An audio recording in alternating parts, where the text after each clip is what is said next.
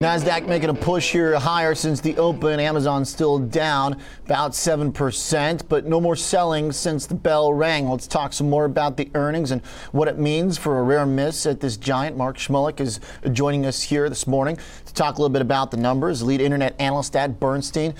Mark, thanks for being here on the show this morning. Amazon obviously still under pressure. We're not used to seeing this company fall short. So what does it mean and how problematic is this? Yeah, thanks for having me. It's interesting. They didn't really miss. They were in line with their guidance on revenues. However, we've all grown accustomed to Amazon beating their guidance. I don't remember the last time, over the last however many years that they've not beaten their guidance. What I think we've seen with the sell-off is that there was a whole contingent of investors that were playing for certain catalysts, be it a pivot towards higher margin enterprise businesses, an EPS growth story. And so where I think we disappointed, where Amazon disappointed was really with where their guidance was coming out at. And so they kind of guided down both on the revenue outlook, but more importantly, I would say on their operating income outlook. I think most consensus numbers had it somewhere near, call it, 8 billion or so of earnings next quarter. And they guided their midpoint as about half of that. So that's a significant decrease to kind of the thesis that many were playing for, which is, well, Amazon's now going to go on this elongated earning expansion story, and that just didn't materialize. So if the elongated earnings expansion story is taking a little bit of a hit and the top line growth is showing potential short-term peaking, I mean, is this going to be an issue for the stock if that top line can't accelerate beyond the rate that we did this quarter? It's a great question, and I think there's always an expectation that we're going to go into some retail softness. And certainly the number that missed on the top line was driven primarily by retail, primarily by their business. And now we're coming up against a tough couple quarters here as we get into Q3 and in particular Q4, where they're going to lap a Prime Day. So it's going to be very hard for them to keep that momentum going at the top line. We do take comfort that underneath the surface, there's other things that are actually going quite well. AWS certainly beat expectations, growing 37%.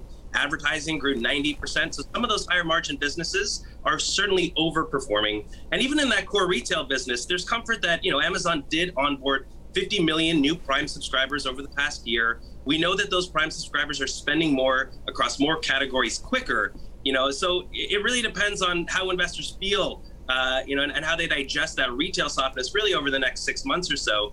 Because what I think we can take away from the increased investment that we're seeing from Amazon and building out fulfillment capacity, there's a full belief that once we get into 2022 and we start getting past some of these much tougher, there's a good story underneath it. So, Mark, when you've got this top line story that is still to be determined how big of a drop-off there is from some of that pandemic boost to spending.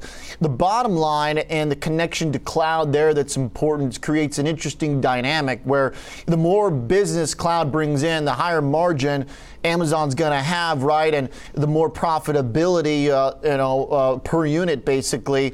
Could that make a dynamic where it changes the way people invest in this stock? I mean, if top line growth peaks, but bottom line growth is just getting warmed up, how does that change the way we think about this as an investment?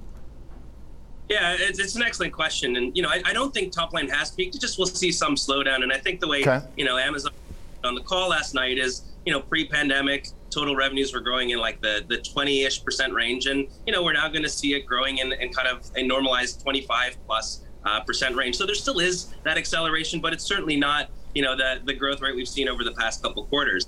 What I think happened with investors is we got overly excited by the earnings that were driven the last couple quarters where Amazon just couldn't quickly enough.